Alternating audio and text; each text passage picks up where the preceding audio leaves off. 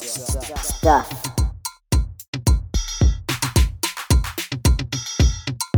GSKP.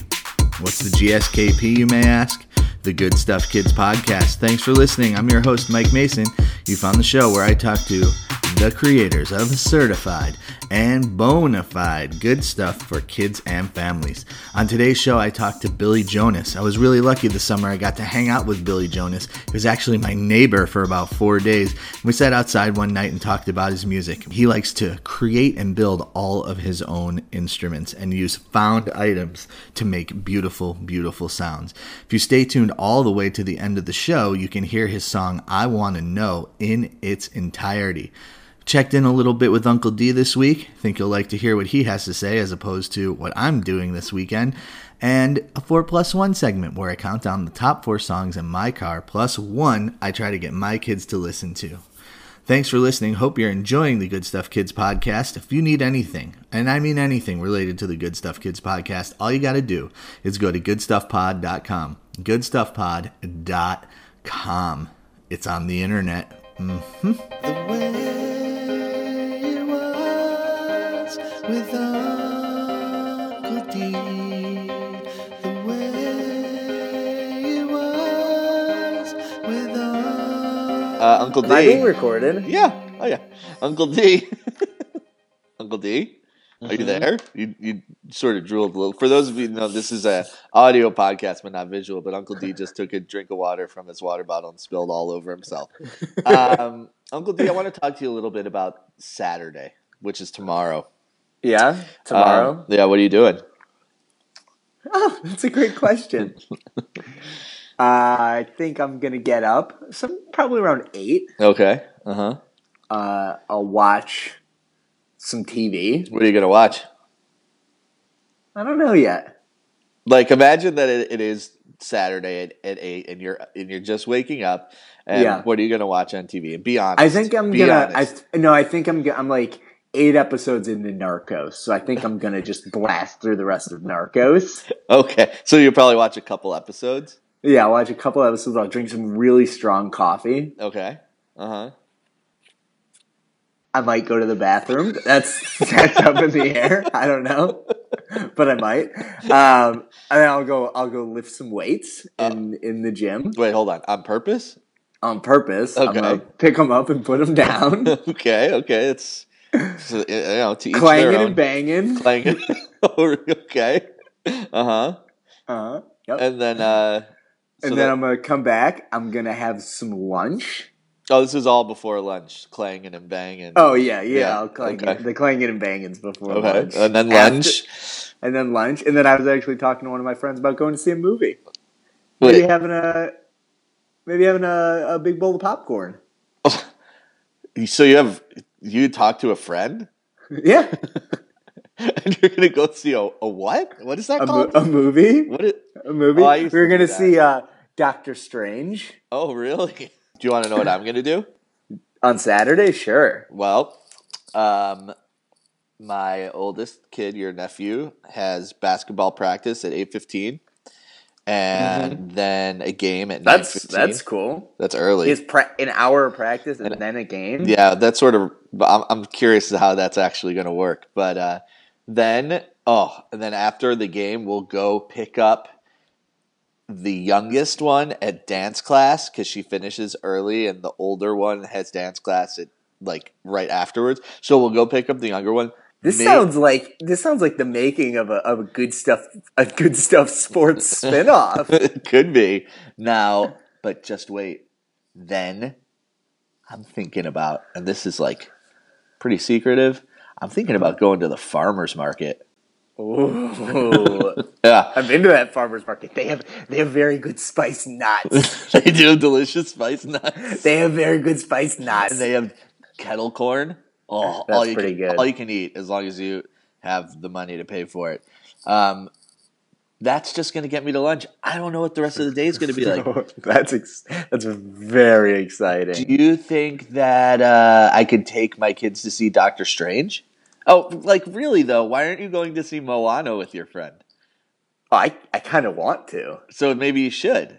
I don't think we can. Why but not? I would go see it. Why can't you go to Moana? I just don't think that two 28-year-old guys probably can just go see Moana in the middle of the day. Just Is that weird? On a Saturday?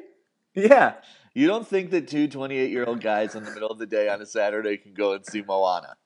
I don't think so. I think you're probably right. All right, have a terrible weekend. All right, bye. 4 plus 1. Top 4 songs in my car plus 1 I try to get my kids to listen to. Coming in at number 4 this week is A Beautiful Day by future guest of the Good Stuff Kids podcast, Bobby Beatcut. It's a beautiful day, it's a beautiful day, it's a beautiful day. Come on, yeah, come on, let's go outside. It's a beautiful day, it's a beautiful day, it's a beautiful Number 3 is I Think I'm a Bunny by Todd McHatton. We've been listening to this one for a long time. Want to hear my impression? You know what? I think I'm a bunny. You know what? What? I think I'm a bunny. I think I'm a bunny. I think I'm a bunny, I think I'm a bunny, I think I'm a bunny. But you're not a bunny, you're a monster. Well, I think I'm a bunny. Bunnies that aren't purple. I think I'm a Coming in bunny. at number 2 is Alphabet Dub by Elizabeth Mitchell. Elizabeth Mitchell's one of the stars on the circuit, and I had never heard her version of the ABCs.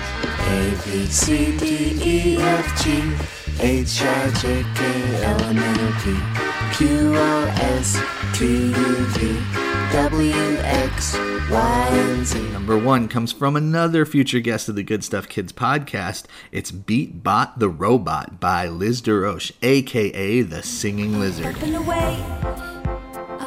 away we go. Up and away.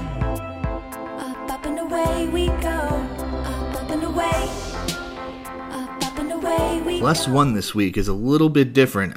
I don't even know why I was thinking about this song this week. It's not one that's heavily in my rotation in any way, shape, or form, really. But I was thinking about this song. My wife introduced it to me. That's right. Shout out to Mrs. Good Stuff on this one. And I was just humming it and thinking, oh, this is a really nice song. Like, why don't I listen to this?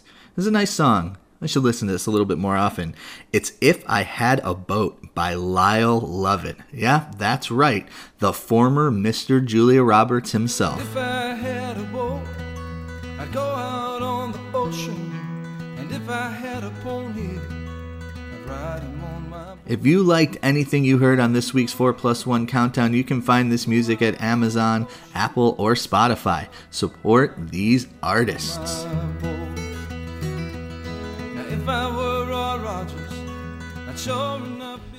4 plus 1. There's that. It is with tremendous happiness and gladness and all the good words that I can think of that I welcome my new buddy, Billy Jonas, to the Good Stuff Kids podcast. How are you, Billy? I'm good. I'm glad to be here. Good. So we are live. We're sitting outside at Camp Newman in Santa Rosa, California, where you've been with us for, I think, 2 or 3 days at this point. It's been 48 hours. 48 hours. And if you had to give some adjectives to describe your 48 hours so far at Camp Newman, what are you thinking? Well, there's the aspect of it that's just about nature in California, and it's so beautiful. The air is so particularly crystalline clear, and the stars are shimmering, and the trees are just so embracing and welcoming, and so the nature is just amazing. Mm-hmm. And then the kids are, across the board, they seem to be having a good time. I know there's always a kid that's falling out on the edges and homesick and stuff, but that's not the pervasive thing. The main thing is kids are just enjoying themselves with their arms around each other, singing and having a good time. It's beautiful. Yeah, awesome. It is beautiful. We're very lucky to be where we are. So you're on the road this summer. Mm-hmm. You're touring the country. What are some of the places that you've been so far? This summer is about camps, and that's because my daughter is 1.5 years old, and I just want to be with her every minute I can. So we've plopped ourselves down at a number of camps where we could be in residence. We did Camp Coleman in Georgia, and then this one, and we're going to Camp Newman, and then we're going to Camp Schwader up in Colorado. Yeah, that's beautiful. You're going to love that one. Yeah, and there have been a lot of other camps where we weren't in residence, where I just popped in and popped out. Jacobs Camp in Mississippi, and Ramat Darom in Georgia, and Camp Judea in North Carolina. So it's nice to make the rounds. Yeah. So before your daughter was born, what was the summer like in terms of touring? Hell, I don't know that there was an organized plan before that. It was just whoever called, that's where I went. I think some people make a lot of calls, and that would be good for me to do, but I have mostly taken the people that call. Yeah, they call you. Yeah, so festivals and family gatherings at in different places. You know, they'll have family festivals and stuff, and then there's always libraries that want to have a summer concert series, and occasionally a camp, especially in North Carolina, and then a few clubs. Yeah, mixing it up. Cool. So I think this is a good point to sort of not necessarily go all the way back to the beginning, right? Like, I don't think we need to go back to young Billy Jonas, but how did you get your start musically? Take us through the career and how we got to this point. Well, for people that don't know my music, I like to play a lot of stuff that's found object oriented. So a homemade drum kit made out of garbage can and buckets and pots and pans. And that all really began in the kitchen when I was about 3 years old, pulling stuff out of the cabinet. And my mother actually encouraged me. I think that was the key. She found a way to avoid having a headache. I think she put some kind of a cover on the mallet she gave me. It was probably a spoon, but it probably had a sock over it or something. Or else she handed me pencils. That always works really well, because you can't be really loud with a pencil, an unsharpened pencil, you know. And so that's where it began. And then when I was in 8 or 9, I went to summer camp, and the counselors would sing "Blowin' in the Wind" and "Leavin' on a Jet Plane," because those were kind of recent songs at that point. It's a weird thing to say. And I just thought it was glorious, sitting around a campfire and becoming an organism with the entire group of people. Like, you could feel our connection with each other through the music, and that was magical. That was the beginning of wanting to be a performer, the campfire scene at summer camp. After that, in high school, my friends weren't musicians, so we would gather in the kitchen with chopsticks or something and just have rhythms on the pots and pans. And that was also a sort of seminal thing, realizing that was real music. It wasn't just us banging on stuff. And I thought, wouldn't it be cool to carry this out into the world? Because I had never seen anybody else doing it. Yeah, it was glorious. So how did the career as like a recording artist? We're gonna have a little ambient noise. You know, we're out in public. So how did your career as a recording artist, like, when did that start? Yeah, that was 1987, really. I graduated college and then started learning the ropes of being a singer-songwriter, so I made a cassette. No, what is that? Just kidding, I know. I made a cassette called Bang Along with Billy, and it was a bunch of songs that I wrote at that time. I wasn't using any paper at that time. I had to keep everything in my head. So for 2 years I just wrote songs with mnemonic devices to remember them, and it was a very powerful process, and I forgot a lot of the stuff that I made, but there is a document, the Bang Along with Billy cassette. Yeah, do you still have it? Somewhere. Yeah, seems like it's due in the archives. A digital re-release. And then I was in a band called the Billies, and that was 91 to 95. The other guy's name was Billy, and my name is Billy, so we were the Billies. And we toured all over the country. Wow. And did a lot of festivals in the United States and Canada. It was an awesome 5-year experience, and we were both singer-songwriters in our own right, and he and I were both also big brothers in our families. So ultimately, we needed to part ways. Right, can't be two big brothers. Yeah, right. But we did have a great run, and we're still very good friends. We love each other a lot. And great. He sings on a lot of my recordings, and I do the same for him. And that was the beginning of being a recording artist, really. So that's when we made our first CD in 1993. Yeah. So what were the Billies like, if you had to put it in a genre? Funky family folk music. So it was a lot of homemade instruments, of course, and then sing-alongs. And we did a lot of music that was very adult-oriented, but the adults would bring their kids. So we started developing a family show to go with it. And it quickly became a multi-generational thing. So lots of zany and wacky ideas in a singer-songwriter vein, and always some beautiful ballads mixed in with some neo-tribal hootenannyism. Neo-tribal hootenannyism. Is that trademarked? Pretty much, yeah. As it should be. Yeah. So it sounds like your career has skewed towards the sort of family music genre. Yeah. At what point did you know, like, this is for me? Like, I love making music for families, with families, because in your case, it truly is with families. Yeah. And we'll talk a little bit about the live performance in a bit. But how at what point did you discover that this is for me? This is who I am. That was sometime right after the Billies stopped touring together. I was retooling and figuring out my solo act again, and I had an opportunity to go play at some schools, and they just loved it, and I got a lot of work that way, and so I got really good, really fast at that demographic, sort of the kids and the teachers all together. Right. And I just loved the glorious tribal feeling of a bunch of kids singing along, and that was when that was. So it was, the Billies did a lot of concerts for families and some at schools, and I enjoyed that, but it wasn't until after that, sort of late 90s, when I sort of went, wow, this is really a direction worth pursuing.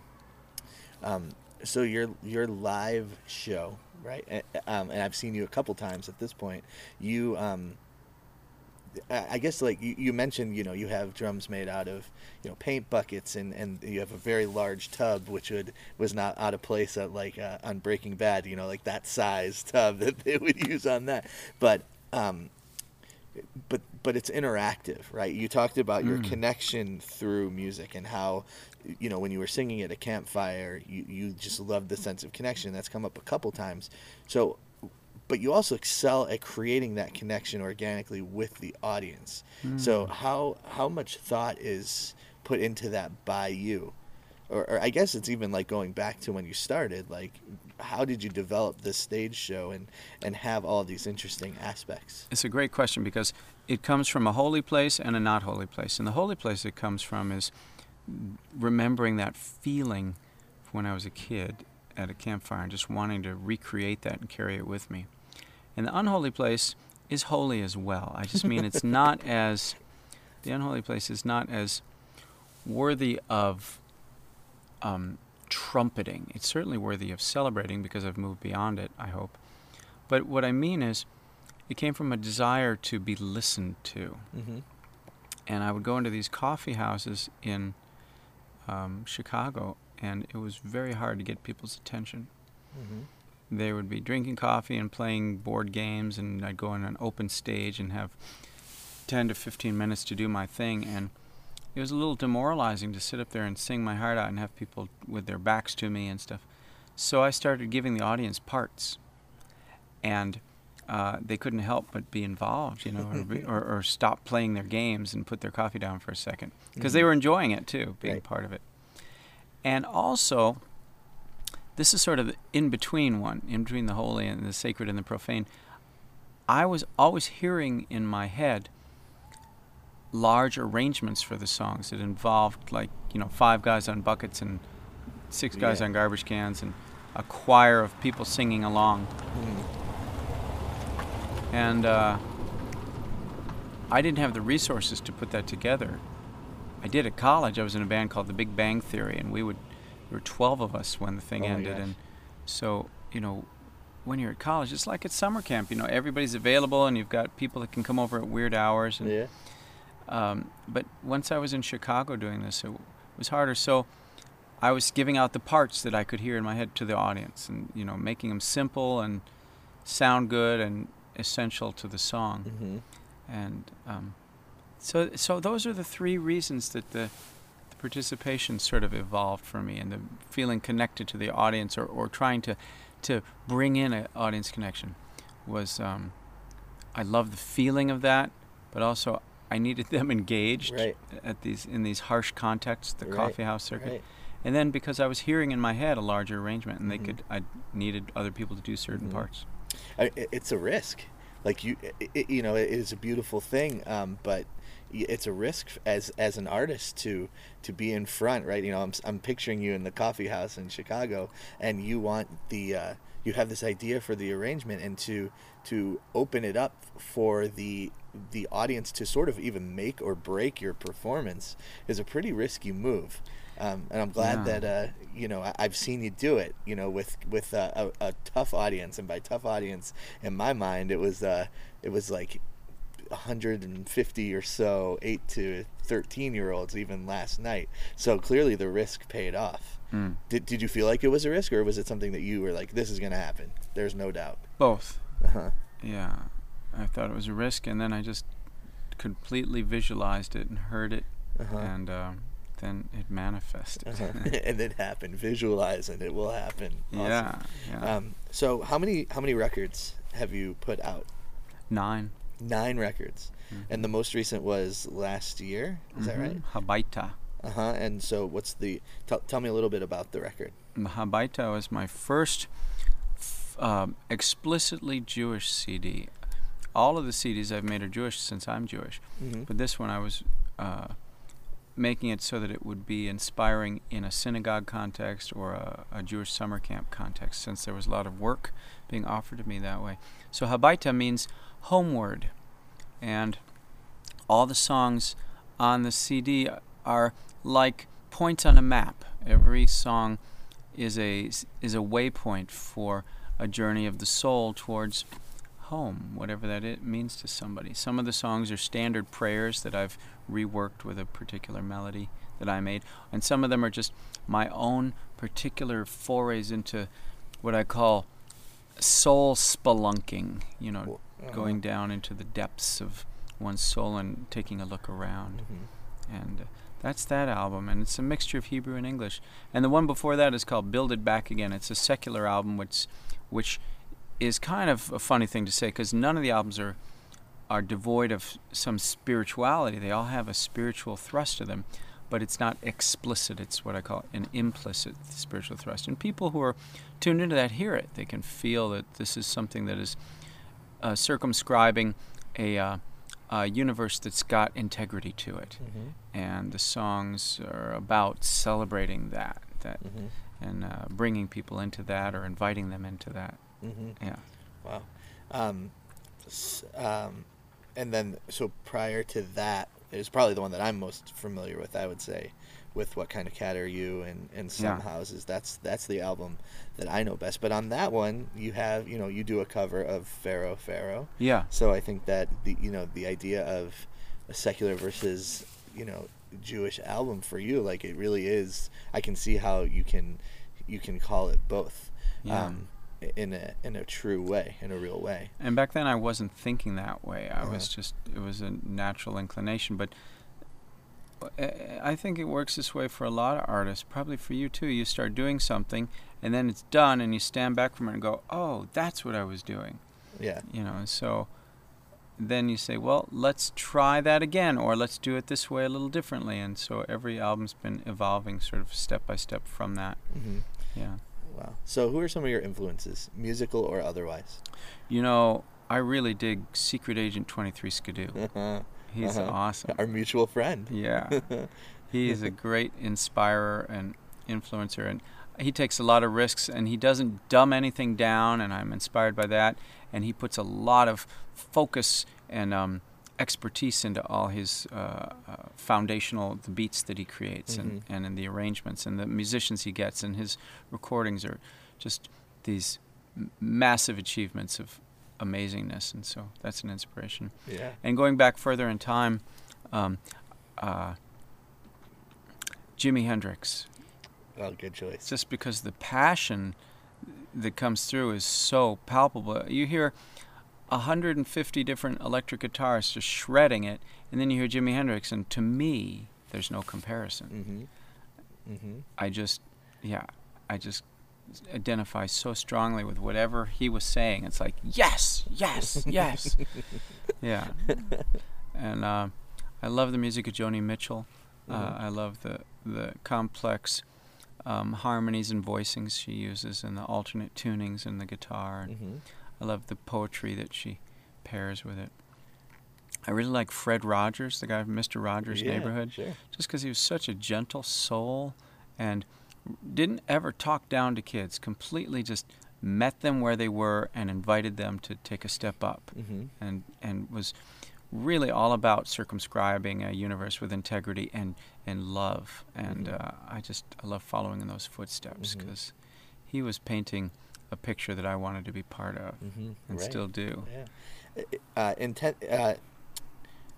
Authenticity and integrity are two words that well, integrity you've mentioned a few times, but I would say authenticity and integrity are two words that I would use to describe you and what you do. So, and what I mean is your tone of voice now, when you and I are sitting outside at almost 10 o'clock at night talking, is the same tone of voice that I saw you use in front of this crowd of kids that did not know who you were, but were immediately bought in and brought in by your the way you opened yourself to them, and the way that you taught them, and the way that you sang with them. So that comes through in a big way, and just the way that you are interacting with people, and you're kind with people.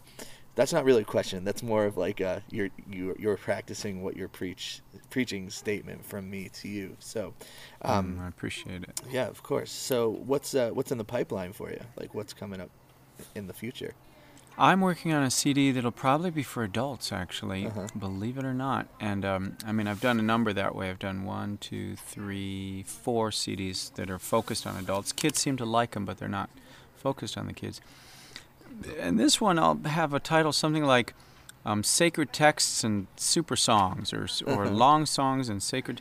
I want to have a sacred album that doesn't have to pull any punches in that regard, but is not located in any one tradition, just sort of multi-traditional, and songs that people might sing at a campfire, or songs that they might just listen to in their car and just feel more connected to the universe. And I'm excited about that. I'm excited. There's some of the pieces on it will be sort of experimental. For instance, we're chanting. I don't want to reveal too much, but these are these texts that you would not think of as sacred texts, but I think of them as sacred, and some of them come from the most mundane places, and it's exciting to me to get that prepared. Yeah. So what's the process of album creation for you? It seems like you're pretty prolific. Are you putting out an album a year at this point? Over the past 3 years, 2 albums, so an album every 18 months. Oh, wow. Yeah. Wow. Before that, took a lot longer, but I'm on track right now. We'll see how long the next one takes. Sure. So I think we're both rhythmic at heart. We're both drawn to the beat. When you're writing, what's and this is interesting as a songwriter, to ask a songwriter, do you like find that the rhythm is what drives you, or are you driven by melody? I always am annoyed when people answer that question by saying, well, every song is different. But my answer is that every song is different.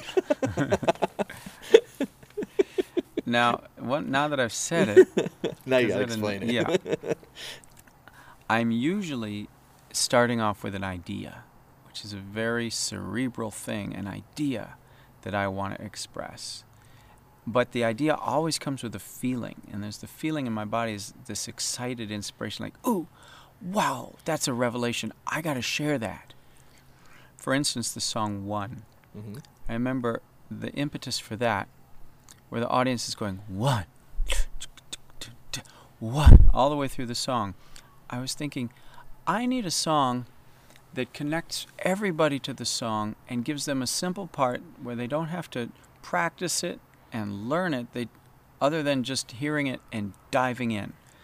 And I want it to sound tribally connected, like music that I've heard that's come out of different countries in Africa, where you just hear one person going, and everybody goes,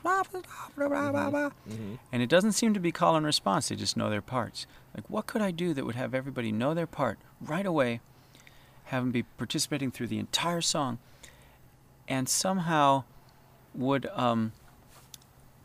be simple and cool sounding and fun. And so that was the idea.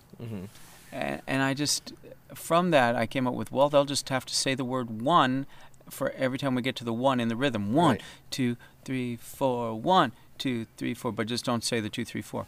And so then the whole thing was like, well, what does that mean? So then I had to sort of spelunk down into the song to discover, well, it means there's a oneness to all things, doesn't it? Well, maybe. And then I had this idea, that joke about the cop stops a car going the wrong way down a one-way street, and he says, "Don't you know you're going? This is a one-way street?" And the driver says, "Yes, I'm only going one way." Yeah. I've never heard that joke. I'm only going one way. I did not do your setup justice. I totally flailed on that one, but I got you. I'm with you. The cop stops the car and says, "Dude, this is a one-way street." I'm only going one way. Perfect. Boom. And I thought, there's a real kind of existential expansion in that joke. Like, we're only going one way. Even when we're going the wrong way, that's the way we're going.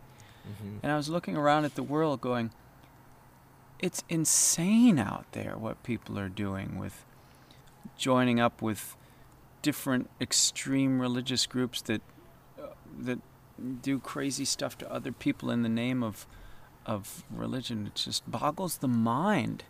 And other people joining up in the opposite end and doing sort of other extreme things. They're like, this world is crazy, and this is the way we're going. And it's one way, the way we're going, and it's totally changeable at any time, but that's part of the one way. So how to express it. So anyway, that was a long way of saying all those ideas were all contained in that song. Hi. Hey. Welcome. Oh, fun. Is that a baby monitor? 2 baby monitors. For 2 babies. For all the various You want to babies. sit with us? I'm going to go take a walk around campus. I haven't done that yet. All right. Do you have any questions for Billy? I don't. I also know that you're recording. I don't want it known. I don't make appearances on the podcast yet. Oh, all right. Not yet. Not yet. Not yet. Still hosting. So I will not interrupt, but thank you for the invitation. Yeah. And I do hope to sit with you before you go. That'd be great. All right. Very good. Cool. Enjoy. Okay. Enjoy. See you soon. See you soon. Good. I'll see you. So that was a long way of trying to answer your question. Where does the song come from? From the rhythm. So there was a rhythmic thrust to it. 1, 2, 3, 4. But it was also that idea of one way, the way we're going. How do you express that to people, that the oneness that we're all part of is so diverse? So that song on a lot of levels comes from ideas, and then the music got plopped into it. There have been other songs that have that are groove based, and I'm just playing a rhythm and then something comes out of that. But I'd say for the most part it starts with words or an idea for me. And I always wanted to have a powerful groove. I just, because that feeds my soul. So like tango? Yeah, I didn't make that one up. I learned it at a festival. Oh, really? And this guy sang it to me really off key, and it took me a while to figure it out, and other people taught me other versions. And then I just had that water bottle, and I loved the rhythm, and so I paired the two things together. And often that happens. I'll have a great rhythm and a totally distinct idea for a song going somewhere else, and I just bring the two together and try to sew them. Right. So it's the same way that I make instruments, sort of finding stuff and putting it together. So you mentioned, at the beginning you're a found musical instrument player. So I guess what not to give away your rig, your secret rig, but you have something on the floor in front of you, and you have on your feet you're wearing your special, not special, but your shoes that have shakers attached to it. And then what is on, like, what's the extension? Is there just like a drumstick extension that you use? Yeah, sticks coming out of the shoes, Altoid cans on the toes with ball bearings in them. I call them Magic Music moccasins. And there's a array of pots and pans on the floor and salad bowls that are all strapped onto a broomstick so they don't bounce away as I'm playing them. Mm-hmm. They used to bounce away. It took a while to figure out, attach them to a stick. And that's sort of to approximate a big percussion ensemble. That was an inspiration. It started when I was 12 years old. I heard the Mandinko Griot Society. They played at the University of Chicago. It must have been 1976 or 77 or something. And there was about 10 of them on djembes and calabashes and all kinds of instruments, at least in my memory, that's what it was. And it sounded great. And I thought, I wonder if one person could do all that. It's right. Well, yeah. You know, because some of the rhythms they were playing were very simple in and of themselves. Each part. I thought one person would be able to do all that. And little did I know that's what every drummer on a drum kit is doing, is taking what a percussion ensemble does and doing it with doing four things, with all their limbs. Separating the hands and the feet, yeah. And so that was my naive 12-year-old sort of imagining, I'm going to try to do that with pots and pans and buckets. Yeah. And I also had this thought, if I could do that, then anybody else is playing with me could do even more stuff on top of it, and we'd have a huge, big sound with only 2 people or 3 people. Yeah. And so that's where that one-man band thing that you were talking about came from.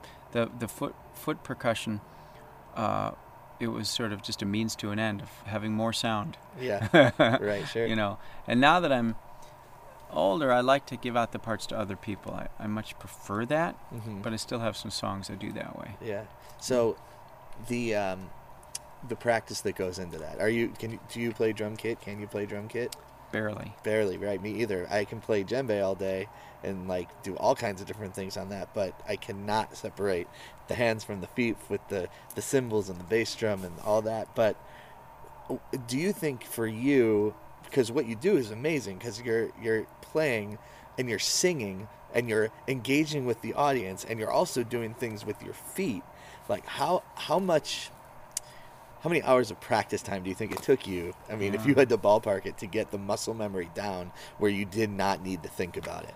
I think it was about a 2-year process in the beginning. And at that point, it was very rudimentary. But I remember I got my first song together with that drum rig, and it was called Plug It In. And I had the audience going, AC, plug it in, DC, plug it in, AM, plug it in, FM, plug it in. And then I was doing percussion. So I had to teach them their part as I was playing, because I've always had this aesthetic that the teaching should happen as the song is going. Right. And it just feels good to me to do it that way. Feels neo-tribal. Neo-tribal. And a 2-year process of developing that. That was right after college, and I had very little to do except that. I was working for Greenpeace. Oh, yeah? 3 days a week I was knocking on doors. You were that guy, huh? Yeah. And the rest of the time I was banging on pots and pans, figuring it out. Oh, my And gosh. it was, I learned a lesson long ago that I have to keep reminding myself, you can do anything if you practice really slow. So I would just slow it down, and then half that speed, and then half that speed, and then once I was practicing really slow, it became easy. And it would get in muscle memory, and then I could speed it up. I've never heard that. I think that's a profound and brilliant statement. You can do anything if you do it slow. Yeah, Jimi Hendrix. You can do a Jimi Hendrix solo if you play really slow. Yeah, sure. Wow. Okay, that's great. I'm gonna file that one away. So, Billy, how can listeners to the podcast find out more about you, hear your music, follow what you're doing, see you on tour, those kinds of things? We've got a website, BillyJonas.com, BillyJonas.com. So BillyJonas.com is the gateway, but of course there's a Facebook page, Billy Jonas Music, or Billy Jonas Band, I think is the website, the Facebook thing. There's Twitter stuff. It's all accessible through my website. That's the easiest thing. Great. BillyJonas.com. Cool. Well, Billy, it was really great to talk to you and to get to know you a little bit more and hear about what you do, because it's amazing. I like your questions. It's fun. Thank you. Yeah, no problem. Thanks. All right. Big thanks to Billy Jonas. So great to hang out with him. So great to get to know him a little bit and hear about his music. I want to thank Billy again for making the time to hang out with me. As you know, at the very end of the show, you can hear his song, I Want to Know, in its entirety. And that is coming up, well, in just a second. Thanks again for listening to the Good Stuff Kids podcast. You can rate, review, share, subscribe, like, link, repost, retweet, any of the things that we do now for the Good Stuff Kids podcast. Do it. It's free, right? Link away. Free links. Free links. That's right. We are giving away free links. Thanks for listening. We will talk to you very, very, very soon. And now, I Want to Know by Billy Jonas in its entirety. I want to know. I want to know. I want to know. What'd you do today? Tell me more. Tell me more. Hey, baby. How are you? What's new? Tell me true. Built a tower out of blocks, and you knocked it and it rocked. You were sad when it wrecked, and then you built it back. Then you ate too fast. Oh, you had bad gas. Then you had a dirty diaper. Give thanks for the wipers. I wanna know. I wanna know. I wanna know. What'd you do today? Tell me more. I wanna know. I wanna know. I wanna know. What'd you do today? Tell me more. Tell me more. Hey, doggy. How are you? What's new? Tell me true. Today you chased squirrels and you ran them in circles, but they all got away. You're gonna try another day. You were sad when I went out, so you pouted on the couch. When you met me at the door, you were happy once more. I wanna know. I wanna know. I wanna know. What'd you do today? Tell me more. I wanna know. I wanna know. I wanna know. What'd you do today? Tell me more. Hey, car. How are you? What's new? Tell me true. You cracked an engine block, had a bad engine knock, then you got into a wreck, and then they built you back. Then you drove too fast, and then you had bad gas, but they cleaned the dirty line. Give thanks for the wipers. I wanna know. I wanna know. I wanna know. What'd you do today? Tell me more. I wanna know. Give me some details. I wanna know. I wanna know. What'd you do today? Tell me more. I wanna know.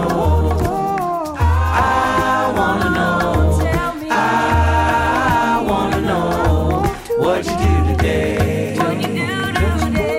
I wanna know. I wanna know. I wanna know. What you do today?